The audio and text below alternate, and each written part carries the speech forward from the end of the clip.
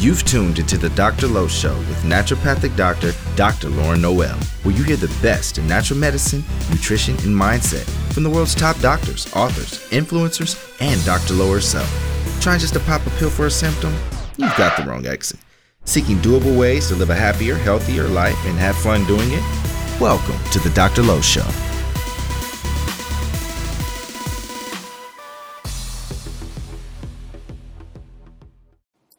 Hey guys, welcome back to the show. I'm Dr. Lauren Noel. I am your host, and thanks for joining me for another awesome episode of Dr. Lowe's Show.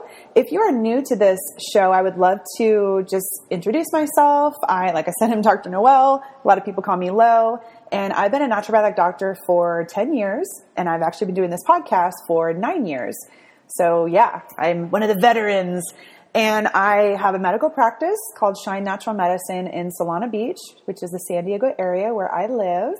And I'm also a new mom of the coolest 9-month-old, Zion the Lion. He is a massively huge baby boy and so much fun. And I'm sure a lot of you guys have seen his huge little hair puff. Not really little. He has a lot of hair. Over on my Instagram, you can follow me over at Dr. Lowe. That's DOCTOR_LO. So that's just a little bit about me and some fun and exciting announcements coming up. My clinic, Shine Natural Medicine, we're actually moving. Yay. We've been in the same location for about 7 years, and we're moving to a bigger space. So more rooms, more ability to grow and bring in some new providers. And don't worry, I'm still seeing patients. I enjoy seeing patients. So I don't plan on stopping that anytime soon, but we're also going to be bringing in some really cool new modalities. So I will keep you guys updated on that, but you can follow us in our move behind the scenes over at Shine Natural Medicine on Instagram. But it's a really incredible space that we've created over at Shine. We have patients that come over just to say hi, that stop by, patients who maybe have extra lemons or avocados from their trees, and they'll come and bring us, part of their harvest. It's really just a really supportive and uplifting environment. So definitely come by and say hi if you are local or if you're visiting the San Diego area. And so that's just a little bit about me and what we do.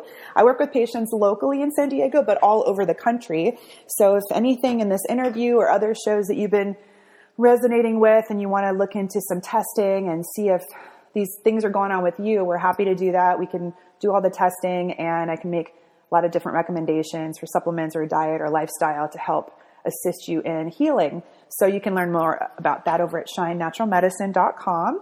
And also, if you've been listening to the show and you are getting a lot of great help from the show, and it's, giving you information that's making a difference in your life, if you have any success stories about things you've learned or implemented, I would love to hear them. You can leave any, suggestions or feedback over on the reviews. So if you don't mind, you can press pause and go leave a review either on iTunes or Stitcher. I would really appreciate that, because the more reviews that we have that are good reviews, it really helps to spread the content of the show so more people reach Dr. Lowe Podcast, and that's what we want. So on that note, last thing is, one of the things we talk about in this episode is eating the rainbow, how important it is to eat all the different colors of the rainbow in your diet. And no, we don't mean Skittles. We're talking like the real rainbow. And one of the hardest colors for people to get are greens. I know that's a common one for me. Sometimes I'll go through the whole day. I'm like, oh crap, I didn't eat greens today. I barely eat vegetables. So new mom life, it's real, but all of us can relate. So you guys know I'm a big fan of Organifi. They have the best green drink I've ever had. It tastes really good, and it has a ton of different greens and superfoods. It's not sweetened with sugar or any harmful sweeteners at all. It's all really, really clean, and it's very bioavailable. So the ingredients they're not processed. They're very minimally, they're freeze dried, so you still get the nutrients of the powder. So I'm a big fan, and they are a generous sponsor of the show. So I'm so grateful to be working with them. And you can get any of their products, and especially their greens, over at Organifi.com. So it's ORGANIFI. And my listeners get 20% off. So if you enter Dr. Lowe 20, so DRLO20, you can get 20% off your order, which includes greens. They also have like an auto ship. So if you don't want to have to, think about reordering, it's just really convenient. And I like their little packet. So when I'm traveling, I always have a packet in my purse. So a lot of times if I'm like waiting at a doctor's office or at the DMV or whatever, I'll just find my little packet, put it in my water bottle, and I'm drinking veggies. That's how I roll. Anyways, I hope you guys are doing really well, and I'm excited to share this content with you. So with all that said, let's jump into breaking the mold.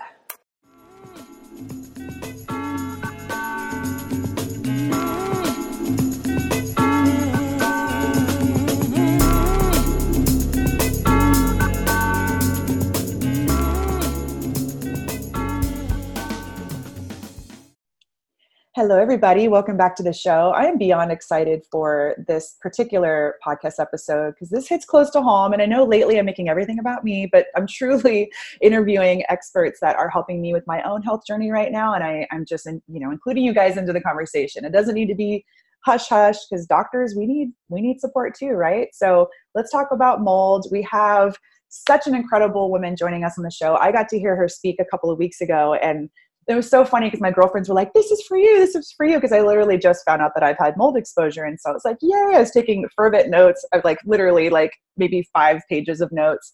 So I'm excited to have Dr. Jill Krista on the show. She's also a naturopathic doctor. She's a best-selling author of Break the Mold, and she's internationally recognized educator on mold-related illness. She helps people recover their health after exposure to toxic mold. So like I said, she's the author of Break the Mold, 5 Tools to Conquer Mold and Take Back Your Health. She also provides online training for medical practitioners to help them become mold literate to efficiently and effectively identify and treat their mold sick patients. So if you guys listening love your doctor, but maybe they don't know a lot about mold, send them this episode and these resources, and they can learn a whole lot about things that a lot of doctors don't know about. You can check out the courses page on her website, drkrista.com. That's drkrista.com. Welcome to the show. Thank you so much. This is a real honor. I love your podcast. Great. Thank you. Well, I love the work you've been doing, and I've seen you on the interwebs a bit because I think you've done different webinars, and I've wanted to catch you on those, but it didn't really work out until recently, until I got to hear you speak in person. And I've been flipping through your book since, and it's one of those books where I highlight the majority of the page. And even, I've been bringing your book to the work, and because you have the mold questionnaire right in the beginning. And so I hand it over to my patient and say, hey, do any of these sound familiar? And they're like, oh my gosh, really? They look at it, they're like, yeah. So clearly this is something that can be often missed because the symptoms are just so all over the place because of how mold operates. So I'm excited to get into kind of clinically how this looks. And for you guys listening, we did an episode recently on with the Healthy Home Expert. And that was all about how to see if you maybe have something going on with your house, including mold. So we're not going to get a whole lot into identifying if you have mold in your house. We'll put that in the show notes. Definitely go and listen to that. This is more of, okay, you think you have the exposure, or you do. Now what to do? What do you do about it? How do you get healthy after that? Because it can be daunting and confusing, especially if you're dealing with it. You don't have healthy brain function to figure out what to do. So you got to have someone that can make it really simple and help you kind of go through it. So before we jump into all of that stuff, I'd love to hear, why is this something you're into? Did you have your own experience with mold? I kind of already know the answer, but share with our audience how that was for you. Sure. So I started in treatment, as primary care doctor, and I ended up in a place in the country. I'm in southern Wisconsin that was a hotbed for environmental medicine issues like lead and dioxin and all kinds of things in our air, atrazine in our water. So I really was going off of the base that we got in school of environmental medicine. Then I also realized I'm in Lyme country. So I really started this journey working with patients that I had heavy metal toxicity and Lyme disease or tick-borne illness. And by working with them, most of the time when you're instituting naturopathic principles, people get better. But I had this subgroup of people that just weren't getting better with all of the things we were doing. They incrementally get better. And it was so frustrating for all of us. And then finally in one patient's home, they discovered black mold. And this had been a 12-year exposure for this patient. So it was just one of those, drip, drip, drip kind of things. And as I got into the research and really understanding mold, because I kind of had a cursory understanding from the training that we get in school in environmental medicine, that spores are a bad deal for the respiratory passages and mycotoxins can be hard on the nervous system. That's kind of my, takeaway. And as I got into the research, there's a ton of animal research. Purposefully, there's not a lot of human research because then people have to start paying for things like landlords and companies. Yeah. But as I dug into the animal research, I thought, oh my goodness, this is much bigger than I understood. And it now explains why this guy can't sleep, despite all the things we're doing, treatment for Lyme and mercury and all the other things that he had going on. Couldn't sleep, had ear ringing, pelvic pain, interstitial cystitis, irritable bowel disease. It was just like ping, ping, ping, ping, ping, all of these Right. things that started to make sense. So that's when that's how I developed this protocol, because I then turned to the other Lyme disease patients, the chronic Lyme that weren't getting better, and started using some of this protocol, and they improved. And indeed, Wow. searching houses or even history, it may not even be a current exposure. It could be an exposure from 10 years ago. And one of my patients, that was her case. She had exposure in college, didn't bring anything with her to her home where she was. I always assumed it was just she brought sick stuff. Yeah. But I realized that no, you can have an exposure that's so profound and hitting you right at that tough time of your life where maybe your nutrition isn't good. You might have the genetics that make you more susceptible. Maybe you Right. were extra stressed or whatever. That you can bring with you to the next environment. You become the sick building. And those Crazy. kind of things were just mind blowing to me. Yeah. So then when I had my own exposure, it was when my family and I moved into a relatively new house. Like if you looked at it, you would think it was very well cared for. It was very clean. It was, good materials, all those things. But there was a plumbing error when they built the building. Many plumbing errors, but all of the drain pipes were dry fit, but never sealed. Mm. So there's just this rampant flood in many, many walls. And finally, when the flood revealed itself to us, I knew exactly what to do because That's I so had the cool. protocol already. I Yeah. could get on it for myself, get on it for my kids and our dog. And, it was just sort of like, oh, I need to write a book because everybody needs to know this stuff, that it Yeah. was so empowering, but also I felt sort of guilty almost that here I Mm. had all of this and I was sitting on this nest egg of knowledge.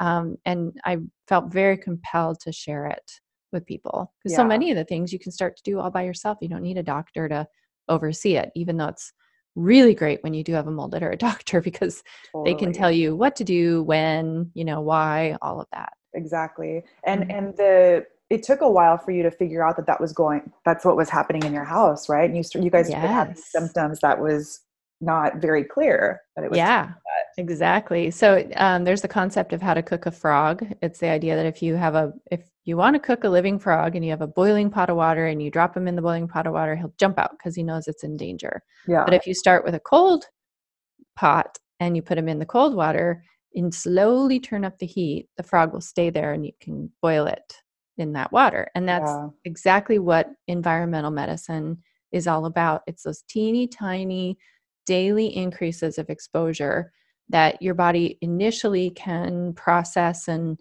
detoxify, and you can, poop and pee and sweat out the toxins. But over time, that overwhelms your ability to detoxify.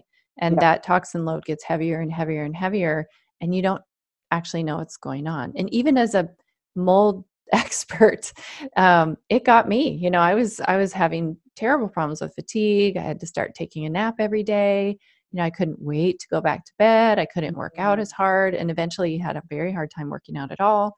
Right. Had weight gain, all of these things that you can explain away as, oh, it's just stress. You can explain a lot of things away Yeah, that are the exactly. mold symptoms. Yeah. And so Mhm. finally I got, when the flood revealed itself, I got out my questionnaire from practice and gave the questionnaire to myself. I went, oh my goodness, this is Right. mold. And No, my yeah. biggest nightmare. Yep. Yeah. So, But yeah. it makes But you so then much better of a mold doctor because you can really empathize with people. right. Yeah. And as you said, the symptoms are so variant depending on who the person is being affected. Exactly, the Um, genetics. Yeah. So yeah, talk about that. Like, how is it that two people living in the same house can have completely different symptoms? absolutely. And it's not only that it can happen, it usually happens that way. Mm. It's more common than not to have only one person in the family start to react. And then the Mhm. other people in the family, it takes a little more time. And that Mhm. has to do with how so mold secretes toxins. It also secretes regular chemicals. So there are two different situations that happen with mold, if it's happily growing, it's making a ton of chemicals, VOCs, alcohols, aldehydes. That's just a normal metabolism, sort of like exhaust from a factory or mold farts or whatever you want to think of. It's just going to do that as part of its metabolism. But if another mold wants to come into its territory, or another microbe, which could be a bacteria, it will start to secrete toxins to defend itself. And if you think about, the Louis Pasteur, and we know that now it wasn't Louis, but the whole penicillin experiment, where there was a piece of bread and in the middle was the mold, and then there's this little ring of sterile area around it, and that's what we use for penicillin. So penicillin is actually a mycotoxin. I'm actually watching Outlander right now. I don't know if you've seen that show, and she's literally trying to make penicillin out of bread. It's really dope. Oh, nice. Yeah. All right. Yeah. Yeah. So that's what antibiotics are. Many antibiotics are mycotoxins. That's how effective they are at killing other things. Wow. So I often will hear from people that, if only one person in the family is sick, or let's say typically it's going to be people with a higher body fat content, because these toxins are fat soluble. So typically it's going to be the women and children that get hit hardest. And then you hear from the guy, well, those don't affect me. Right. Well, guess what? Militaries around the world are using these as biowarfare. It's just a matter of dose, duration, and sensitivity. Right. So do they affect you? Yes. And they're affecting men in ways that are different from the way they're affecting women. Right. Depending on whether they are exposed to an estrogenic mycotoxin, or one that lowers testosterone, or, some of these kind of things. So wild. It's different. You had asked about why is that different? If you're genetically different, we're all genetically wired different. We are also all coming at these exposures with different levels of nutrition and different levels of previous exposure. Once you've been exposed, something gets turned on inside of your body that's a little protective mechanism that can make you react sooner than someone who has never been exposed. So there are lots of factors that go into why someone is reacting and why someone else may not be reacting, or it might be their reaction isn't as loud and disruptive. Wow. And so are you talking about SNPs like an MTHFR or other mutations? Mm-hmm. Does that come into play? Definitely. So when we talk about genetics with mold, a lot of times people will talk about their HLA expression, which has to do with their inability to get over mold and have it be something in the past. So if you have a positive HLA for mold, it can be the person that's going to have more of a chronic problem from it. Mm-hmm. It can be. Although in practice, I have not seen that this is a really big factor to whether someone can get better or not. Mm-hmm. The things that I see a bigger factor are the things that have to do with detoxification. Mm-hmm. So again, those MTHFR, if you have COMT SNPs, if you have CBS, some of these other SNPs, because if you think about, I'm on a mission to redefine mold illness. I think we need to think of it as spore illness plus mycotoxin illness. Mm. And 75% of the symptoms that I see in my patients are toxin-based, and only 25% or maybe even less are spore and spore fragment based. Mm-hmm. So it's really a toxin illness much more than it is an allergy. And you talk about in your book that mycotoxins, did you say they're 50 times smaller than the spores? Yeah. Right? Okay. Yeah. 50 times smaller. So they're not a living thing. They're a gas bomb from a living thing, defending its territory. So these are so small that they can go right through building material. So you may have a situation where you're being exposed and it doesn't smell musty. That was the case in our house. You'd walk in and you'd think, super clean house. But it's because those building materials were trapping the spores and the spore fragments and some of their regular mold fart chemicals. Those need to be exposed to air to smell them. Mycotoxins have no scent.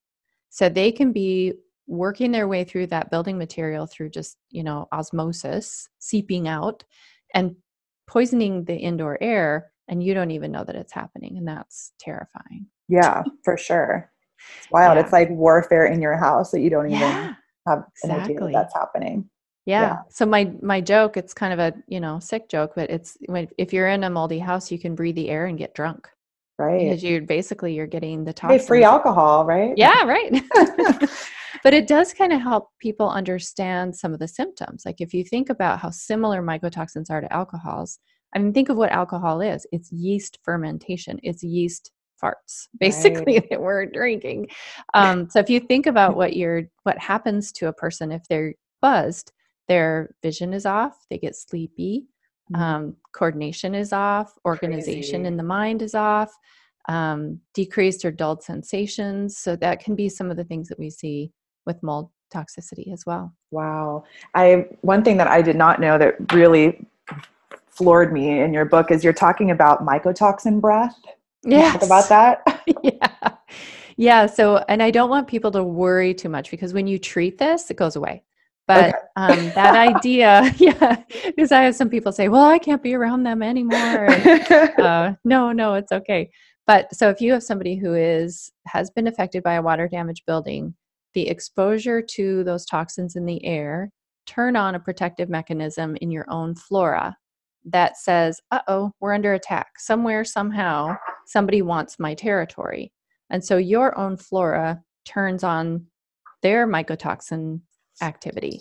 And this has been shown in a study that if you do nasal washings, lung washings of people that, normal controls and people who've been made sick by a sick building syndrome sort of situation, everybody would have fungus in their sinuses. So it isn't the mere presence of the fungus. It's that the normal person's fungus are not making mycotoxins. The sick person's are. So you will find mycotoxins in their nasal washings. So that's where I kind of come from this theory of like, okay, what's going on there? Why is that? And I think what happens is when you're exposed to the toxins in that indoor air and that little protective mechanism of your own flora says we're under attack, we have to defend our territory. Now you have a normal microbiome, sinubiome acting like a pathogenic biofilm. And so now wherever you go, you're bringing that sickness with you. Dang. And every inhale, you're inhaling those mycotoxins, which are endogenously produced. And every time you exhale, you're sharing them. And I learned this by its couple of different patient situations that were intimate partner situations or parent-child situations.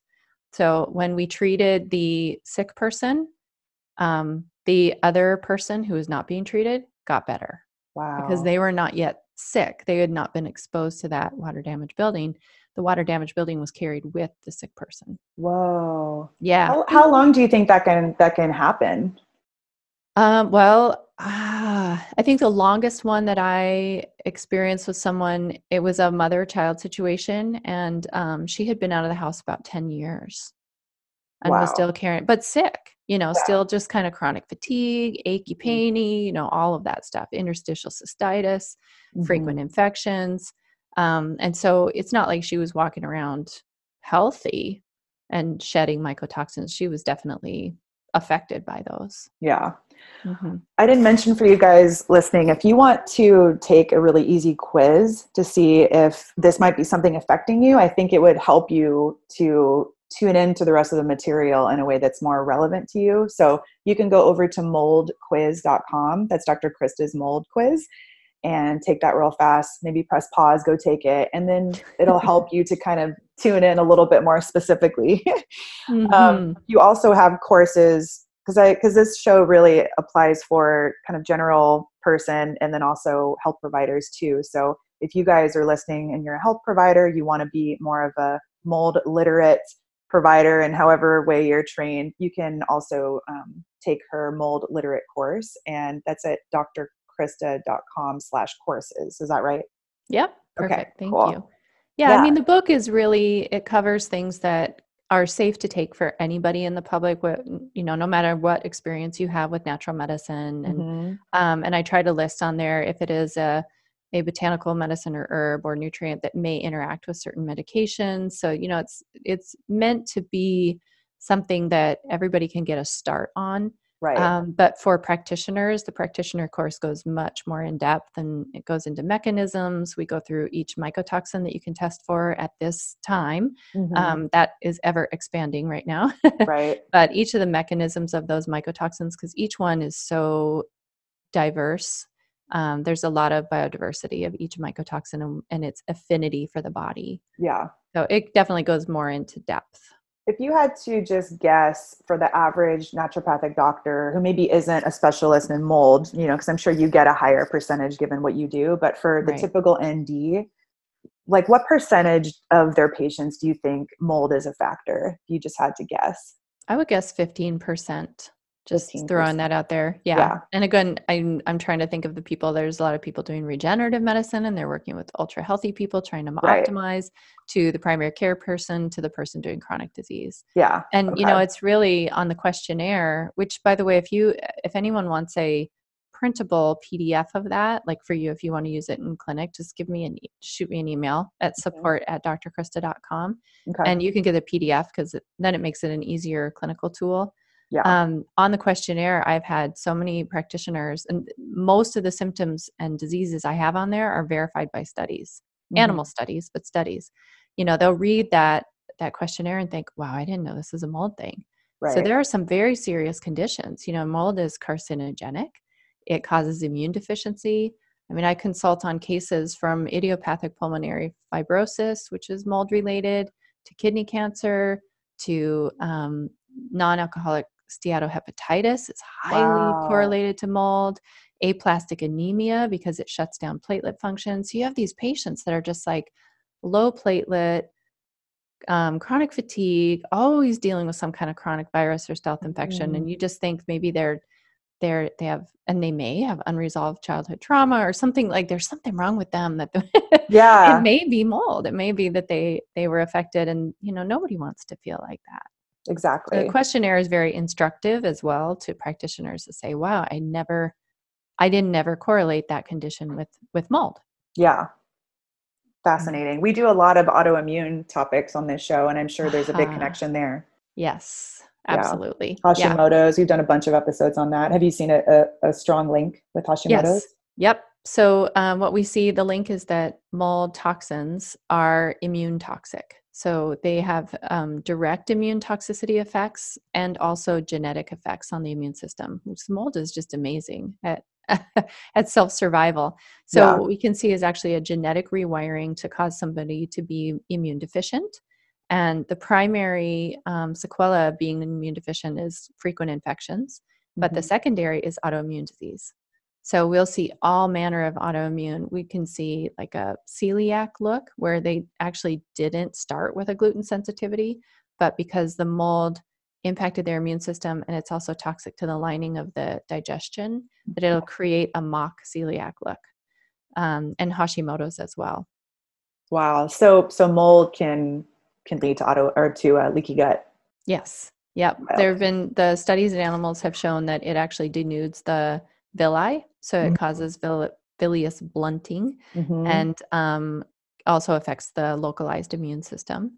And then the toxins they get in the way of the myenteric plexus of the gut, so they get in the way of peristalsis, and you'll see an increased risk of SIBO because of the motility issues. Wild. And I know SIBO is so common and getting to be so much more. So, and for you guys, if you don't know what villi is, if you kind of zoom in on your gut, it's sort of like fingers or like a brush. And so basically mold can kind of flatten that. And so that really impairs absorption, because if you think about it, if you kind of stretch out the lining of your gut, it makes it way bigger with all the finger-like projections, but you cut those off and then the surface area is much, much less. So it can lead to a ton of nutrient deficiencies too. Absolutely. Yep. Yeah. And part of my treatment, I mean, I get made fun of a little bit of how much bioflavonoids I put people on, but it's because the absorption surface area is so much smaller when you're dealing with someone with mold toxicity. And what are bioflavonoids for folks who don't know what that is? You bet. Bioflavonoids are the colorful pigment in vegetables and fruits. And I tend to focus mostly on vegetables because people who have mold toxicity tend to get fungal overburdened, and they can get candida overgrowth, which is a yeast in our gut that's normally symbiotic, but can seriously overgrow and become its own infection. So I focus on vegetables. And so bioflavonoids are the entire rainbow. And I encourage from my patients that they eat the entire rainbow every day. Try not to have Skittles. Something, not the real rainbow. Right. Don't taste the rainbow, literally eat the rainbow. Eat the rainbow. Right. So good. And then if you have trouble getting a certain color band, so, you're really good at getting your greens in, you're really good at getting red in, not so great at orange because you may not like squash. Well, then take that as a supplement. Right. Whatever That's good. supplement equals orange pigment, which is, for anyone listening, can be quercetin, astaxanthin. There's different ways that you can get that. So those bioflavonoids, those colors, the colorful gifts from food, protect your cells and your genes from the effects of mold. I don't know why I randomly thought of keto. A lot of people do keto. Do you ever feel like, is that good if someone has mold? Is it bad? I don't know why that popped in my head. Yeah, I think that it can definitely reduce some inflammation by getting rid of some of the foods that tend to be toxic with mold. There are certain foods that have more mycotoxins because of how we mass produce and store these foods. And that would be a lot that you get rid of with keto. So grains, peanuts, corn is one that's pretty high in mold just because of how we store it and grow it. And so sometimes with keto, people feel right away improved because you're getting rid of those inflammatory foods and those foods that already contain mycotoxins, or maybe they're getting rid of leavened bread. Maybe they were big bread eaters, and so you reduced things that are actual fungus like yeasts, mushrooms, those kind of things. So, but I do see that over time, that can lead to deficiencies in B vitamins and some of these bioflavonoids that you need so badly. Right. So I think there's a way to do probably paleo healthfully, but going into ketosis can be really hard on your organs of detoxification that are already burdened from the mold toxin. So helpful. I'm trying to decide if I want to take it to the Instagram questions or if maybe we can real quick talk about, because I feel like we talked about the problems a lot, but I really want people to identify with this and see if it's something that maybe they're dealing with. So let's talk about, let's say back in the day, the patient who had the 12 years of exposure. I mean, what would you do with someone like that? Yeah, well, get them out first. Yeah. So part of my protocol, and that I explain pretty well in the book, or thoroughly in the book, is that it's the approach to mold treatment is like peeling an orange.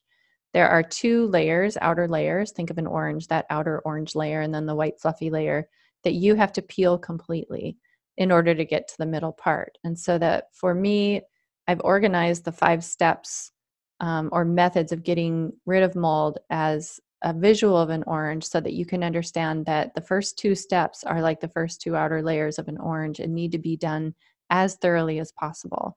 And so I'll go through the steps. The first one is avoidance. The second is fundamentals. Then we have protect, repair, and then fight the mold. So if you think about fundamentals and avoidance being the most important, and what was drilled into me from Dr. Walter Crinian, the first 3 steps of any toxic exposure are avoidance, avoidance, avoidance. Meaning that's how important it is. If you're not doing that thoroughly, and you think about peeling that orange, you're not going to get to the middle of the orange. You can't even get to the meat of treatment if you haven't gotten out of the mold. Certainly, if someone can't get out of the mold, there are things that we can do that have been shown to be protective in animal feed studies. But still, they have to remediate or, get away from that exposure. And sometimes even just taking a weekend break to a friend's house helps you get your brain ordered and trying to figure out what your next steps are, because mold can affect you so cognitively. So we do avoidance being the first. I also look at foods in there. So we were just kind of alluding to some of those. There are certain foods that are mold, certain foods that are yeast, and then certain foods that are toxic. And then there's a whole other class of foods that can lead to more fungal overgrowth. So I have on my website, you can get the 10 best and worst foods for moldies, just to give you sort of a nice round number of what are some of the key foods that I could take out of my diet to help improve my health right away. And, of course, it's going to be leavened bread is going to be the biggest one because it's both the yeast and also the toxic grain. Right. Would that now, include if you're gluten-free breads as well? Tends to, because it's just a grain problem overall. Right. And if you eat organic grain and you know where it's come from, I have a lot of patients, we have a beautiful CSA here, and they grow wheat and they mill it right away after harvesting. They put that harvested grain in the freezer after they mill it, and then you can buy it from them. In that situation, my patients have been fine with that. So I think it's don't get so religious, I guess, about what foods are good or bad. Really use your mind about why is that a bad thing. So like with corn, again, if you're eating organic corn and it's small batch and you've gotten it locally, now you know it's not glyphosate laden and it's also not mycotoxin laden. Right. And Um, GMO. I have yet to find a mycotoxin-free peanut, however. Ah, Yeah, interesting. yeah. So then the second step is fundamentals. That's going to be just kind of the basic treatment guidelines, we call it in naturopathic medicine. So that's going to be good, clean living, get on a circadian rhythm, you know, good diet, get sleep, move your body, healthy relationships, all those kind of things. So with that patient, you would ask, where do we start with that? You know, 12-year exposure. The most important thing for him was to get out of the house. And that was already improved ear ringing a ton, improved pelvic pain, improved interstitial cystitis, and improved irritable bowel. So just avoidance can make a big step. And then for the fundamentals were already in place because he was a naturopathic patient. So, you know, he had a perfect diet and sleep was a real challenge. So while there was a dedication to sleep, you know, insomnia is a very common symptom for mold. Right. So then it was, you know, how do we move to the middle of the orange and support those kind of things? And for him, it was melatonin, lots of bioflavonoids, getting his liver moving bile. We hear a lot in mold treatment that people go on binders. And for me, I start with food as a binder and then insoluble fiber.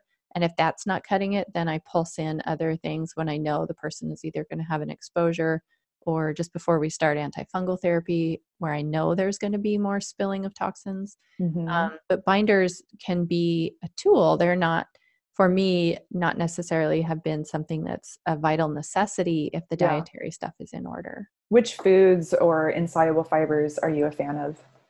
Any insoluble fiber, I really like to start with flax because most of my patients who have had, I guess everybody has their selection bias of who comes to see them, but most of my patients have constipation as part of their picture.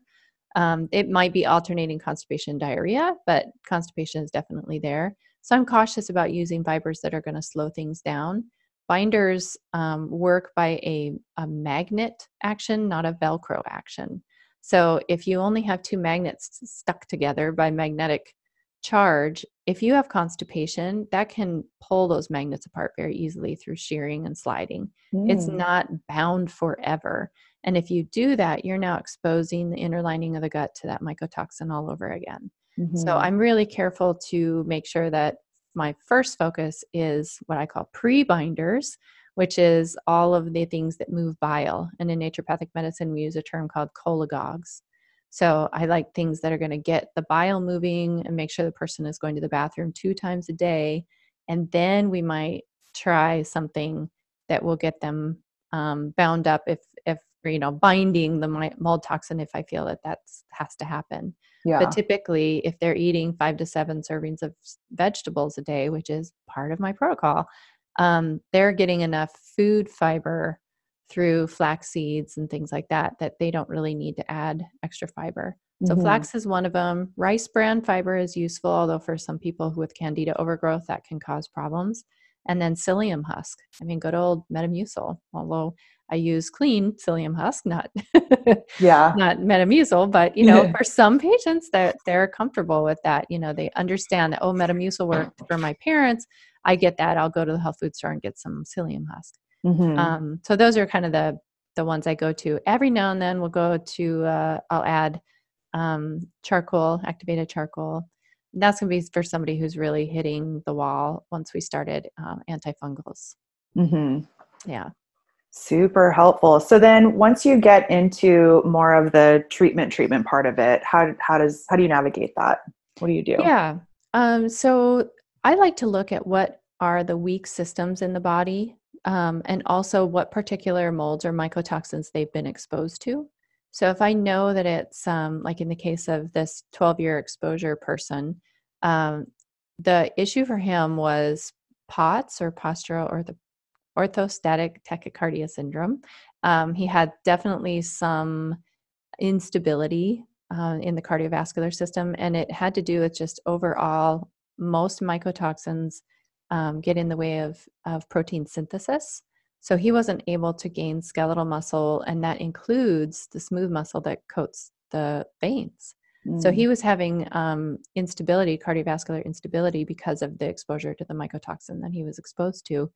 And maybe I could talk about that. Mycotoxins, like all of them do certain things. Each are a little different, but all mycotoxins impede protein synthesis. So if you think about what proteins do in the body, they create muscle of, the skeletal muscles, the ones we're always trying to beef up with, but there's also muscle coating all of our veins and arteries. Protein synthesis also involves keratin and elastin, which is hair and skin and nails. So a lot of times we'll see people have breakage of their hair, or they don't grow, their nails break off or peel. Protein synthesis is also our heme and our hormone carrying proteins. So we see a lot of hormone disruption. Or a lot of anemia. Anemia. Yeah. And protein synthesis involves the enzymes in our body. So you can see kind of a mitochondrial dysfunction. And also mycotoxins cause mitochondrial dysfunction. This is another way they get at that, is they'll slow down the enzymatic activity in the body because you're not able to make enough enzymes, and also DNA and RNA. So you've got this whole, from the skin down to the genes, that our body can't make the protein that it needs to function. And that's, the mold wanting to compost you. It would prefer to have you just... I forgot to say this in the beginning. So mold's number one goal is what? What's their goal? Yeah, mold's number one goal is a recycler and a composter on the planet. And so that's what it's... That includes you. You with you, yeah.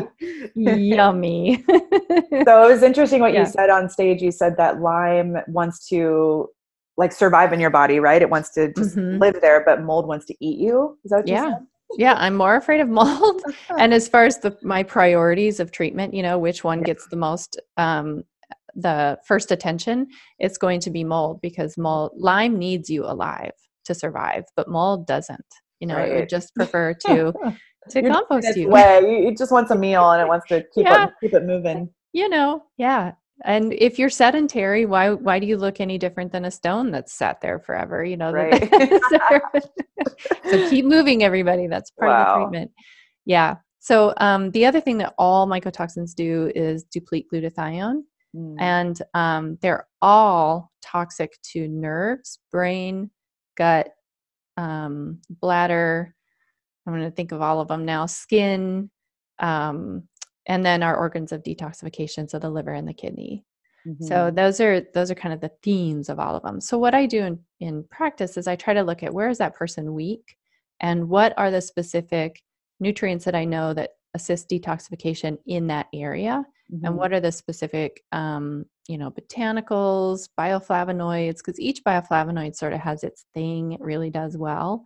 So I try to match those to the type of moldy that person is. And I've sort of, through time, kind of created my little categories, that this is a neurological moldy, because that was probably what your weak link was already, maybe based on, an injury or your genetics or whatever. And then when you were exposed to the mold, it highlighted that weakness. So it makes whatever your Achilles heel is more exaggerated. Makes so much sense. And it's so different than, I tested you positive for mold, take this thing. It's really, it's multifactorial. Everyone's very different. So at our office, we do the mycotoxin panel from Vibrant, but you're a fan of that, right? Very much. Yeah. And then based on which one shows up, that can guide how you'll do the treatment for that person, but also taking into account their own genetic weaknesses and their own specific situation. Is that right? Absolutely. Okay. Yeah. So if you talk to people that are the inspectors and remediators, I'm trying to help them rewire their thinking here, because they'll say, oh, that's ochratoxin. That's not the bad one. Well, that's not true. Aspergillus and penicillium, just because we commonly find them in indoor spaces, does not mean that's normal. And my first case of kidney cancer that survived 13 years past her, and is still kicking, actually, 13 years past her day she was supposed to expire because of her cancer. When we found out it was mold, it was ochratoxin. That was her exposure. So, she was able to completely transform her living space, her diet, and then felt better enough to move. And, now she's a one of the miracle cases, and they don't really want to hear about it, that it was mold, which is frustrating to me. She and I know. So yeah, it is quite helpful to know what kind of toxin, because then we know where it may be coming from.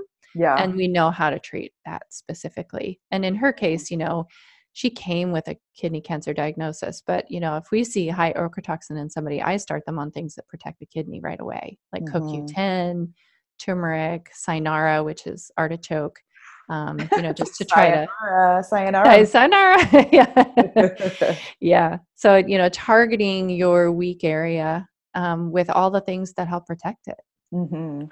In your book, in part 2, under the fight section, you talk about and we don't have time to get into all of it right now. That's why people need to get your book and they can read through it. But you talk about your whole body antifungals, the nasal antifungals, and then how you finish the job. So you can maybe touch on a few of your favorites or most frequent.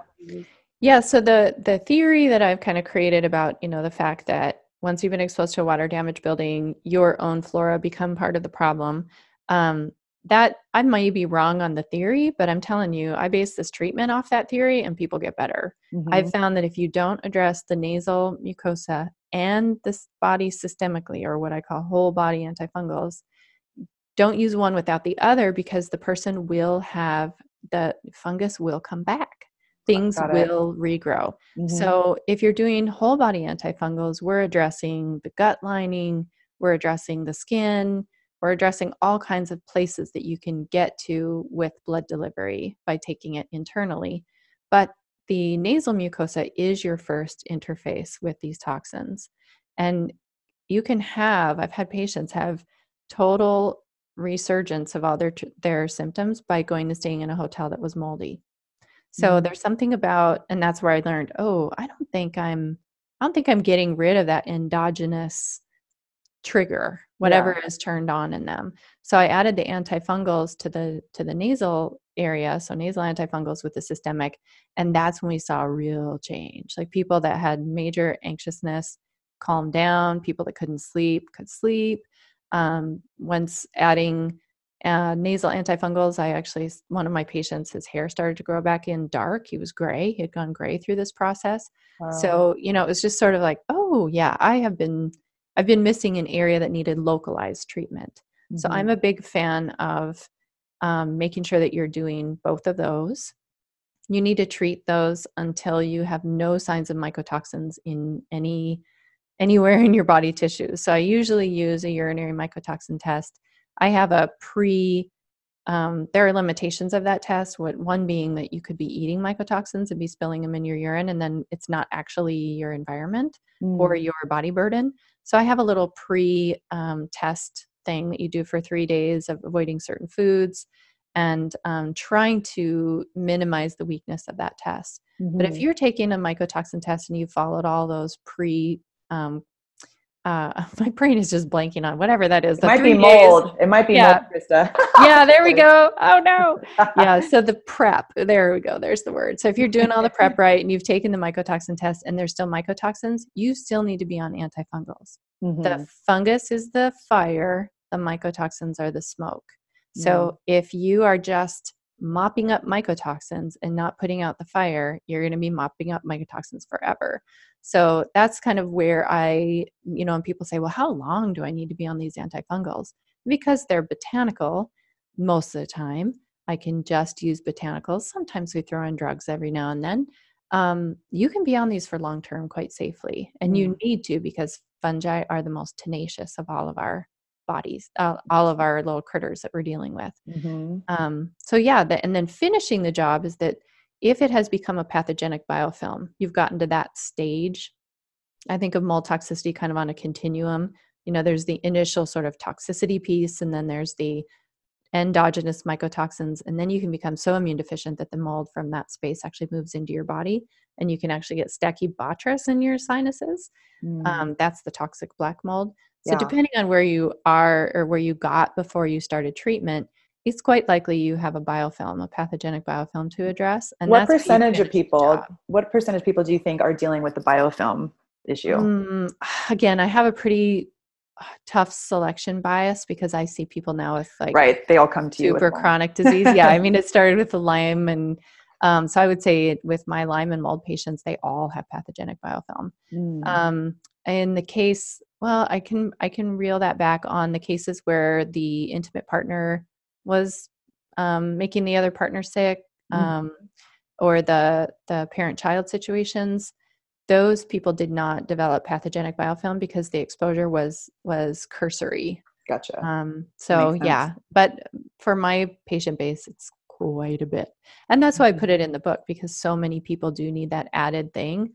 And the best way to tell if you have it or not is to poke the bear with a little biofilm buster, like a little xylitol nasal spray, or there are some great biofilm busting products on the market, like Dr. Paul Anderson has one. So try to take one of those, and if you have an aggravation of your symptoms, you do have some biofilm to address. Super helpful. I need to have him on the show. I can't believe I never had Paul Anderson on the show. It's kind of funny. Awesome. Oh my gosh. I don't even know if I have time for Instagram questions. Maybe I can do like one or two real fast. Is that okay? Sure. I'll try to be short answered. That's not my forte. I know, mine neither. One person said, do you truly need to throw everything away if you find this is something going on in your house? That is such a good question. I can say very briefly that, over the decade or so, I worked with patients really heartily on their own spaces as well, with the assistance of a certified mold inspector and a building biologist. We had a couple patients where really budget wasn't much of an issue. And so we had a chance to try to remediate a whole bunch of stuff and do pre and post testing, and at the patient's request. And I would say we had completely mixed results. So there's a course I love called Mold Masterclass, and it's done by Brian Carr. He's a certified mold inspector. And you can get a discount if you go through my website there. I can't remember what the discount is, but it's all on my website. So if you go to Faves, it's one of my favorites. I would have loved this course when I was first treating mold people, because it's all about the building. It's all about inspection. It's all about remediation and how to do it if you're a sensitive person. Cool. And the thing I love about it is he goes through the question about stuff, and he has an algorithm that you can just like lay your stuff out on a matrix and determine what can be remediated, what's worth it to you to remediate, all of this stuff. He handles it all. And so I really, if anyone is dealing with this and you have questions about that, that course That's the most common. That's the most common question. Like, how do you know it's in your house? Yeah. How do you remove it? How do you avoid it outdoors? How do you can you use Clorox? Stuff like that. Yeah. Right. So that course, right? And I'm a really big fan of essential oils because they've been shown to not only kill mold, but to neutralize mycotoxins, whereas other things like bleach and amphotericin B have been shown to increase the formation of mycotoxins when that mold is exposed. So I love that idea of, knocking back its poisonous ability and also the critter itself.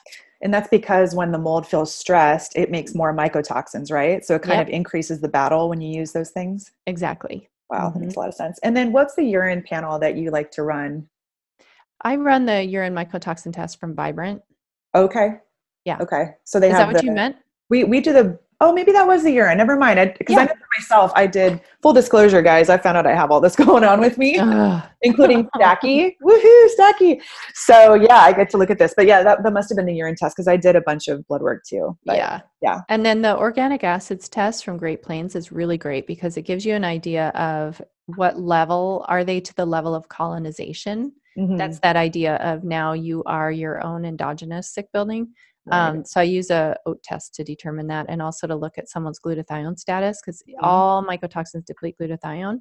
So if somebody is not keeping that glutathione status up, they are not going to be able to get better without some assistance. Makes sense. I think, and then just the last thing is, can you speak on trying to conceive when battling mold illness or after a mold protocol? Anything about that? I don't know if we have time to get into it a whole lot, but. That's a tough one. So people don't like to hear the answer that I have, but it's out of experience of working with people that really wanted to conceive and had a timeline, the clock ticks. And I would say that we now know from studies, and I teach this in my course, that there is a correlation between mold exposure and the incidence of males getting autism. Mm-hmm. So clean up your body, clean up your womb before, and your room and your womb before trying to conceive. And it's very treatable. It's very possible to do this. But if you try to rush it and have overly optimistic thinking, kind of, you can end up harming your child. We know that these mycotoxins bioactivate in utero. So whatever you are exposed to, your baby is getting exposed to in a bioactive way. I don't know what percentage that is, but we do know that they activate when they get through the placenta. So it's just a dangerous situation, I think. And so I would recommend that people do work on getting cleaned up and not and respect how dangerous molds and mycotoxins are. Yeah, totally. And then the other question that they asked was, any tips for detoxifying children from mold or babies? Yeah, I mean, there's so many things that we can do. My favorite thing for babies is to put them in a mud bath. I mean, babies, their skin is so absorbable. And I talk about this in my book. Peloid therapy has been used for ages in Europe. And it's such a gentle thing, and kids love it. Like you're putting them in mud. It's basically a dirty water bath. And again, on my website, you can see an example of what that is. That is the most gentle thing to do and so effective. It has these peloids, which is a term for peat moss and peat mud. You can add this to your bath water, and they draw out toxins and they contribute probiotics and nutrients to the body. So it's this give and take, which is really cool. Amazing. Yeah, and most of the things that I put in my book are safe for children. Once they're eating food, they can do most of the things in the book. And they have youth on their side too. They have that vitality. So they probably heal pretty quick, I would think. Well, they have youth on their side, but they have fat on their not going against them. That's so true. They can take in a lot more of the toxin. So that's another thing, just like making sure that your kids are not exposed to that poison air, and keeping. I've had big burly NFL player go in with bare feet into a moldy environment where his carpet was wet, and he ended up in the ER. Wow. So, just be careful about the exposure with kids. And again, all of the things in the book, I can't think of one thing that you can't do with a child if they're already eating regular food. If they're nursing, of course, you could administer most of this stuff through mom. And then again, put them in a dirty water bath and get them detoxed. Yeah. Love it. Oh my goodness. Thank you, Dr. Krista. I hope that wasn't too exhausting. We really picked your brain a lot, but this is obviously a topic that most people have no idea about, and it's so important for people to know this. So I really appreciate you doing all this work and putting all of your, pain into your purpose and making this based on your own experience. So thank you for all the work you do. Yeah, and good luck to you on your journey with all of this. Well, I'm going to be consulting with you. Yep. So, I'm here. It's definitely going to happen. Well, guys, definitely go check out Break the Mold, drkrista.com with no H, just Krista. And if we have a lot of follow-up questions, we'll have to do a part 2. Sure. Yeah. Yep. I'm game. Awesome. Well, enjoy the rest of your day, and we'll talk soon. Thank you.